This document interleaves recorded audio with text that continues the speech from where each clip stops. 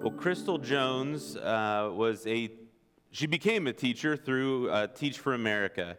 She was a volunteer, and this group kind of gives volunteer opportunities, and a lot of times it's in lower economic places in the U.S. to be able to jump in and help. And so when she decided to volunteer, she kind of waited to see where they would place her, and she ended up in Atlanta, Georgia, and she ended up in a first grade class. And as she gets to this first grade class, she realizes this school does not have kindergarten. So she's getting kids fresh. And so we have a bunch of teachers out here, and I'm so thankful for you because there's no way I can do this job.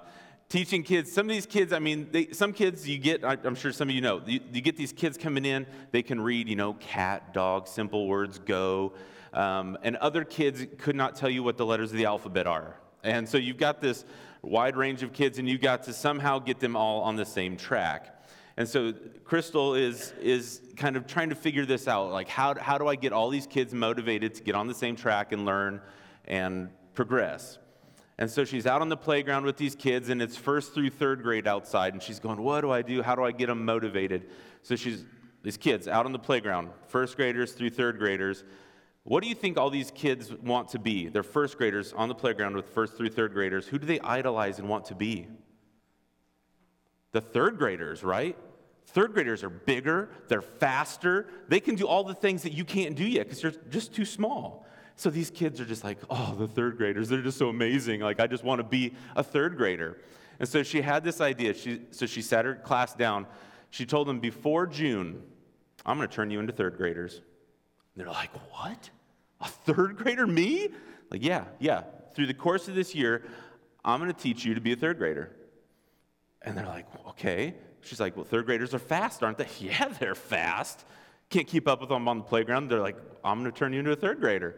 Third graders, they can read really well. I can't even do that. I'm going to turn you into a third grader. They're like, okay, yeah. Like, they're starting to get pumped, like ready to, they want to be a third grader. She said by October, she knew she had them hooked. There were kids that had to have a day off for school. They had a doctor's appointment. And they were like, I can't miss a day of school. Like, she's turning us into third graders. What if it happens today and I'm gone? Like, I have got to be there. I want to be a third grader. And come around to, she even did this other little thing. She did not refer to them by first names. So she'd call them Scholar and then use their last name. So everybody referred to each other as Scholar Jones, Scholar Smith. It was, they were buying into this. They love to learn. And they were going to be scholars. And so this kind of standard was being set. They are going to become third graders. So March comes around and they have this standardized test that they have to take for reading comprehension. And by March, all of them pass first grade. Every single student passes first grade. And the amazing thing is it's because she set this environment up so that these kids would know what's coming, that they are going to be turned into third graders, that they love to learn. And they had this enthusiasm about learning. See, what Crystal did not do is she did not start and say, well, this is your starting point. I don't know if we're going to have to do extra stuff. She just set the standard right away. This is where we're headed, and we're all going to go there. And together as a whole, they moved toward that. And so I just love that. We're going to make you into third graders. That's not what I'm here to do today, make you into third graders. But I think through what we've been learning about through the book of Ephesians, there's this standard that's being set, that we understand that who we are, our identity, see, that's what was happening there, is their identity was being changed from a first to a third grader. They were thinking already, this is who I'm going to be, this is where I'm headed. We're learning about our identity in Christ, that we are a new creation, that we are sons and daughters adopted in as Christ's own family. So that we're no longer bound to sin, but we have freedom in Christ. And so when we look at this new identity that we've been learning about in the first 3 chapters of Ephesians, we're kind of taking a corner to being much more practical because of this new identity and how it shapes the way that we live because we are now in Christ. So before we dive into Ephesians chapter 4, let's go ahead and pray. God, I thank you that we have this identity change because you have done something inside of us, that you've made us a new creation. And I ask that you just open up our eyes and our ears this morning. Not to my words, but to yours. Help us to grow toward you and your love, and that we would become really what you've set us out to be, this new creation in you. God, we love you and pray this in Jesus' name. Amen. So we're looking at all of Ephesians 4. We're going to really focus in on the back half of this chapter. But really, it starts out with Paul urging them to walk in a manner worthy of this calling. And this word worthy is axios, which it means to be of equal weights, which I think is worth pointing out as we turn this corner, that we've learned a lot about the truths of our identity on the first half, but yet the second half is about how do we live out this identity. And it needs to be of equal weights, that we can't just have added knowledge to what we know without living it out, because it puts us out of balance. And so we're looking at this, living this out, that we've been called to walk in a manner worthy of the calling. And so he lays this out of who they're supposed to be. And he uses a lot of words that were very countercultural for them. They were looking at words like humility, gentleness, patience, and love. And that went against everything that they knew.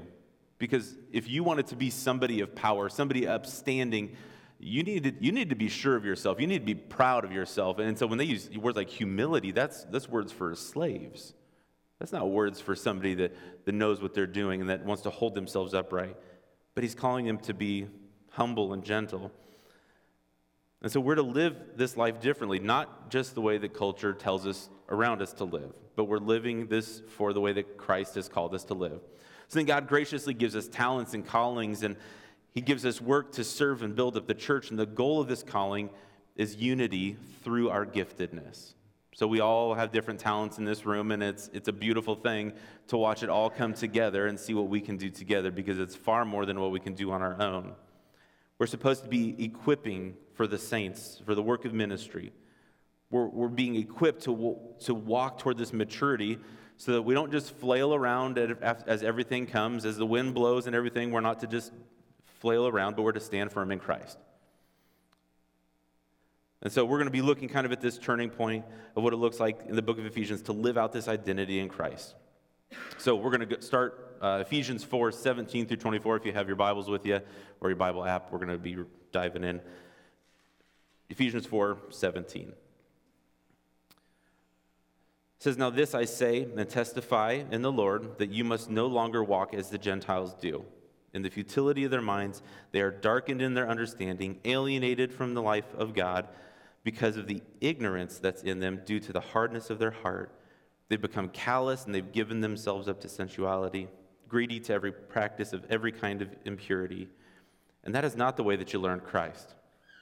Assuming that you've already heard about him and you were taught in him as the truth is in Jesus. To put off your old self, which belongs to your former manner of life, and that's corrupt through deceitful desires, and to be renewed in the spirit of your minds, and to put on the new self, created after the likeness of God in true righteousness and holiness." So this is where we really read through Ephesians, and we're gathering lots of information, but again, this cannot tip the scales of the knowledge we know and what we're living out. So we're looking at what is our identity in Christ, what makes you who you are, and what do you live out because of who you are. So we're going to look at these kind of 3 points that I've pulled out, because that's what every good sermon has, is 3 points, right? So 3 points, I guess, to look at through this passage. And 2 of them we really have to initiate and take on, but the third one is kind of allowing God to do within us something as we grow in our spiritual maturity. So we kind of start verse 17 as he says, "I testify or insist in the Lord that you no longer walk as the Gentiles do." And this kind of throws you off, because I was pretty sure when we started this whole series, I thought we were talking to the Gentiles. And now he's saying, don't walk, no longer walk as the Gentiles do. But I was pretty sure when we started, he was addressing the Gentiles. But really, Paul is making this shift here that you may have been born a Gentile, but you've been brought in. And your identity is changing, that you are no longer a Gentile, but you are in Christ. You are part of the family of Christ. You're not an outsider. You are in with God. And so this former state of being a Gentile, which you lived before, it's not all about the behavior, because too often we can just try to change behavior. We can kind of drill this in your head that you have to act a certain way. Most of us from our own childhood know that we can live one way at school and you can live one way at home, right? That mom and dad, if find out about how you live at school with all your friends, would kill you, right? We can live different lives according to where we are, but really this is saying it's not who you are. Your behavior ought to be what flows out of your heart. This is about talking about the true character within you. The identity is what makes up who you are, and who you are in the deepest sense changes your actions and how you live that out. So this former state that you lived in was darkened in understanding and had become calloused. So when I was in high school, I decided that I would learn to play the guitar because I saw a college. See, this is the whole third grade thing again. I saw a college student as a high schooler, and I'm like, oh, wow. But he played guitar and he played worship music wherever he went. And I thought, man, that would be so cool. I want to learn to play guitar. So I went to the closet, grabbed my dad's guitar, and I found 4 chords because that's all you need on a guitar. And I played those 4 chords over and over and over and over and over until my parents were probably sick and tired of it, and I thought my fingers would just fall off. If you've learned to play guitar, you know the pain. I practiced a lot of hours day 1 and 2. I ended up with blisters on my fingertips because your fingertips are not meant to be pressing on these thin metal strings. Like, it hurts until you build up calluses, which takes a lot more than 2 days and hours of practice, as much as you'd love to think it. But I decided that that's what I wanted to do, is to play guitar, and so I had to build up these calluses on my finger.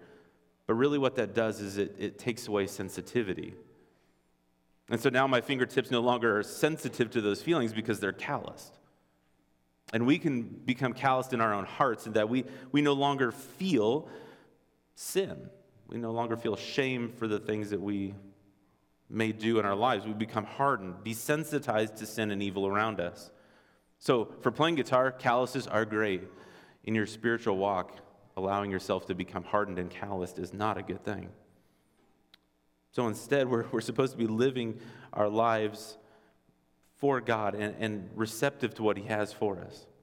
So the very first thing He asks us to do, this is kind of where we start for our 3 points, is to put off the old self, as verse 22 says, to put off the old self, which belongs to your former manner of life, and it's corrupt through its deceitful desires. So this putting off of the old self really is the same talk of to remove an article of clothing, right? To take off, to take this off and put off. Like, we've had all of our leaves falling off our trees, so I decided the other day I would go and mulch and mow and do all this yard work, and I came in a dusty, filthy mess, and my allergies knew it for sure. And like, I came in the door, I'm like, I'm going to shower. I need to get this dust, dirt off of me because I could feel it like crawling on me. But it's like, but this old self that I'm taking off and then I clean myself off, do I go back and put those clothes back on? No. Like, that seems ridiculous. Like, I've had kids in my house that after bathing, they come back in. I'm like, weren't you wearing that before your bath? Yeah. Like, do you want to try new clothes maybe? Well, there's always some excuse, but how often do we just take ourselves back to that same point? We go, well, I've cleaned myself up, and then I go back to my old habits. I go back to the same old life that I was told to take off. This is something that we're not supposed to turn back to. It's to take off and never go back to again. Then it says that we were created in the likeness of God. And this is the exact same way it sounds in Genesis 1:26 when God was creating us. God said, let us make man in our own image after our likeness. See, we were created to be like God, to be an image bearer of God. And so when we're taking this old self off to allow ourselves to be that true image of God, it's taking off that image, the old self that's marred by sin, that's broken, and then putting on something else instead. So I thought this commentator, Tony Merida, he talked about this time that he would go, him and his wife were going to adopt 4 children. They were going to an orphanage in Ukraine, and they went and spent 35 days was how long this process took. So they go to Ukraine to adopt these 4 kids, 35 days to work through the legal paperwork and just the whole process of adoption. And for all 35 days, these kids that they were there to adopt never once changed clothes. They didn't own any other clothes.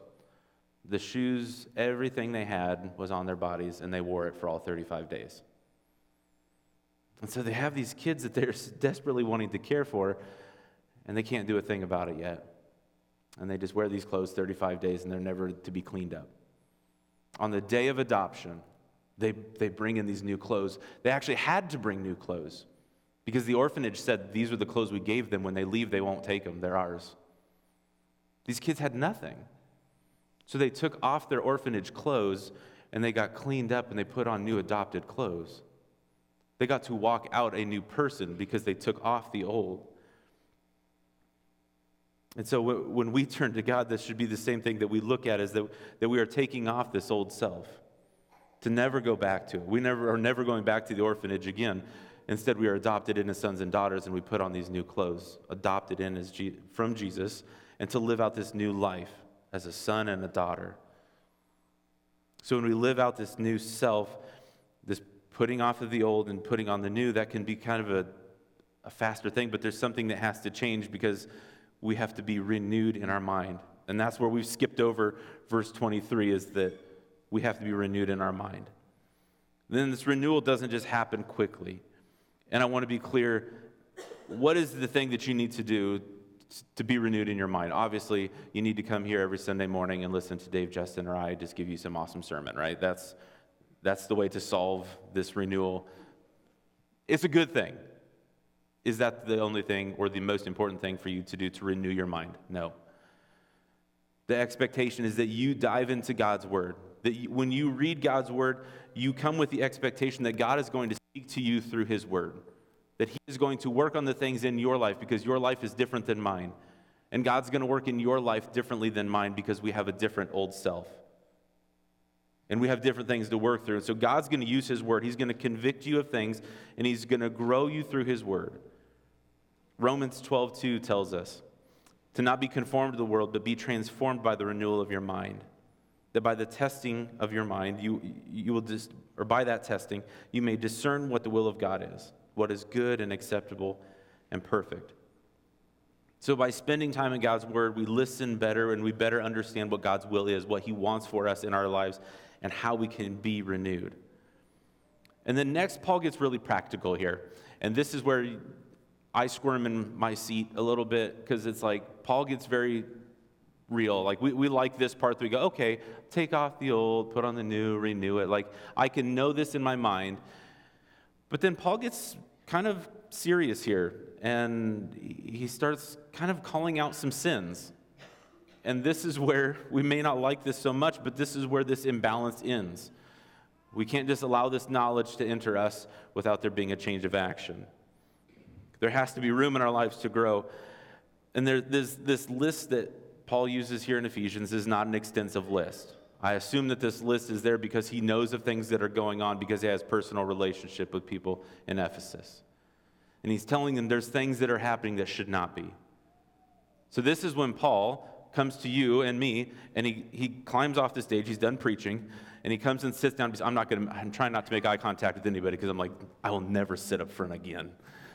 But he sits down beside us and he goes, I know some of the struggles that you have. I know we're falling short. How are we going to work on that? We've got to take this and get rid of it and put on something new, because we can't just sit here. And this is not in a judgmental way. It's I love you so much, I'm not going to leave you in this state. And so when we read through this list, don't just think that this is Paul pointing fingers at you saying, shame on you. This is Paul sitting down with you in a loving way saying, I want to change you and help you be made new. So we're going to read through this list, and we're going to look at some of these things that maybe we in our own lives need to change. And if some of these things are convicting, I hope that God's word is doing that convictions in you so that you can take off that old self, be renewed, and put on this new self. So Ephesians continues on in verse 25, and it says, therefore, having put away falsehood, let each one of you speak truth with his neighbor, for we are members of one another. Be angry and do not sin, and do not let the sun go down on your anger. And give no opportunity to the devil, and let the thief no longer steal, but rather let him labor, doing honest work with his own hands, so that he may have something to share with anyone in need. Let no corrupting talk come out of your mouths, For only such is good for building up and as fits the occasion, that it may give grace to those who hear. Do not grieve the Holy Spirit of God, for whom you were sealed for the day of redemption.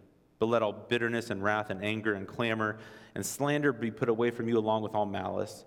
Be kind to one another, tender-hearted, forgiving one another as God in Christ forgave you. So he starts with this putting off the falsehood, but to put on truth. God's people are meant to be tellers of truth.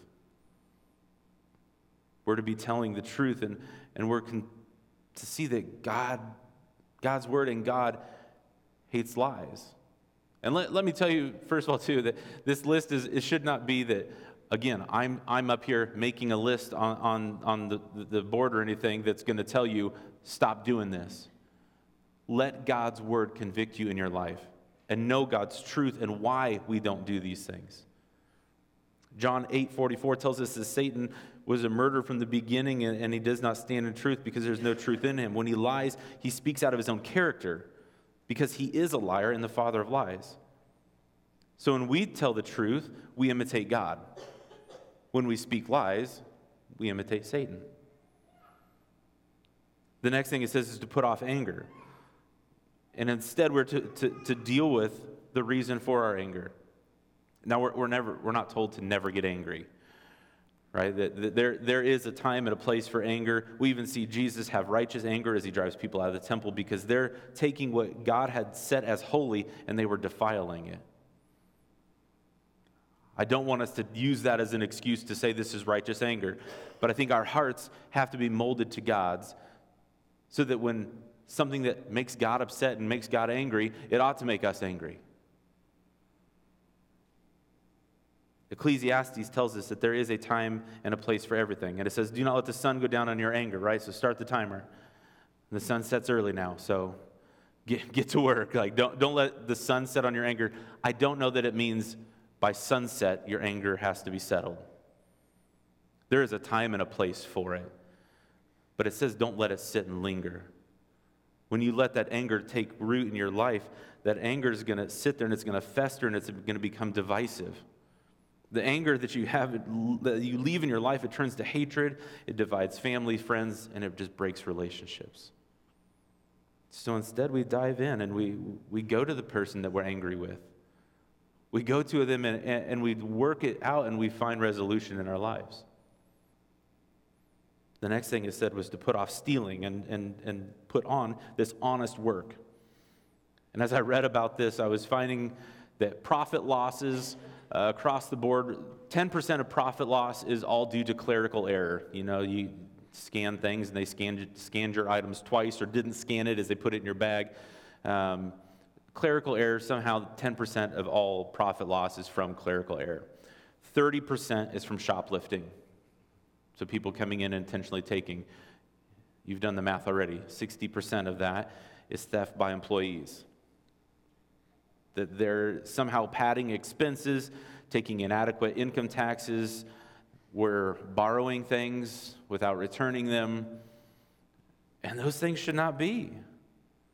As a Christ follower, we ought to rise above this standard to do our work as if we do it for Christ and not for men. The next thing it says is to put off corrupt talk and put on this edifying talk. And this corrupt talk is more than just curse words or inappropriate jokes. Really, the word that it uses for corrupt talk is the word that literally means to rot. Right? It's something that's going to break down and to cause decay.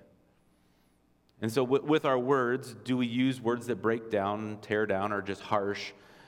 But with our words, slowly things are breaking down. Or do we use our words instead to build up, to encourage, to give strength to others? And this can be with a conversation with somebody present or with somebody about somebody that's not there. Is our talk tearing them down even from a distance, or are we building people up? And then it asks us to not grieve the Holy Spirit, but instead that we should bring glory to the Holy Spirit. I grew up in a really, really small town, and you didn't get away with anything, right? You know the town, you don't get away with anything. I do something, Something happened. I had a Gatorade bottle after football practice, stuck it on top of my car, forgot that it was there, was driving across town, not thinking anything about it. Somebody tells me, Gatorade's on top of the car. I stop, reach for it. It falls off the top of my car, lands flat on the bottom. I'm amazed. I grab the Gatorade bottle. I drive home. My dad knew about it when I got home. My Gatorade bottle. Like, this is how small my town is. That, yeah, the word travels across town longer than it takes me to travel 8 blocks. Like, all of a sudden, but I wonder, like, when my actions, it can be a simple Gatorade bottle, but the way I live my life, like, if word gets back that how I'm living doesn't match what my parents know about or they think I'm doing, are they going to be grieved by the way I live because it's not what I've shown them? Or is it going to bring honor and glory to the right name? The same way as we are God's children, we are brought in by Him. He doesn't have to have the nosy neighbor watching us from a distance. We have the Holy Spirit living inside of us, and He knows our actions. And so when we live our lives, is He pleased with the way that we live? Are we living this equally balanced out life that shows what we know is actually what we're living out? So this old self is characterized by bitterness, wrath, anger, clamor, slander, malice. And is that what our lives are filled with? Or have we put on this new self, where we show kindness to one another, we're tenderhearted and forgiving, as Christ forgave you? And I think that's just, when it stops with that idea that I'm supposed to be forgiving as Christ forgave me, this new self that I've put on, that's my standard that I'm putting on. Is that in my broken state, in the time when I didn't even care that God even existed, when I was not living for God whatsoever, I'm marred by this stain of sin, and I'm broken, and I couldn't have even cared less. Romans 5:8 says that God showed His love for us in this, that while we were still sinners, Christ died for us. Christ died for me and you in that state, the broken, while you were still sinner state. Christ died for us. And in the light of God sending Jesus to die for us, to take on our punishment, our sin, and to give us His grace, to allow us to have the freedom in Christ as sons and daughters, we're called to live this life that's different, to put off this old self, to leave it behind and never return to it, to put on the new self. And then now we're kind of maybe sitting in this moment of, like, allowing God to renew us through His Word. So together, as a new self, myself, you, we live out this new self corporately, this new humanity. We live this out in a way that should be an example to others around us, so that when they look at us as a Christ follower, a Christian, they would have a clear example of the forgiveness that we have in Christ. Let's pray. God, I thank You for the love that You show us. And I thank You for the love that You showed us even when we didn't deserve it. God, help us to take on this new self. Help us to put away the things of old, and not just to put it away for nothing, but to replace it with the good. To substitute the bad with the good things that we can have in our lives that would be an example of You and Your love for us. God, I ask that You continue to renew our minds through Your Word, and that we would live wholeheartedly for You. God, we love You and pray this all in Jesus' name. Amen.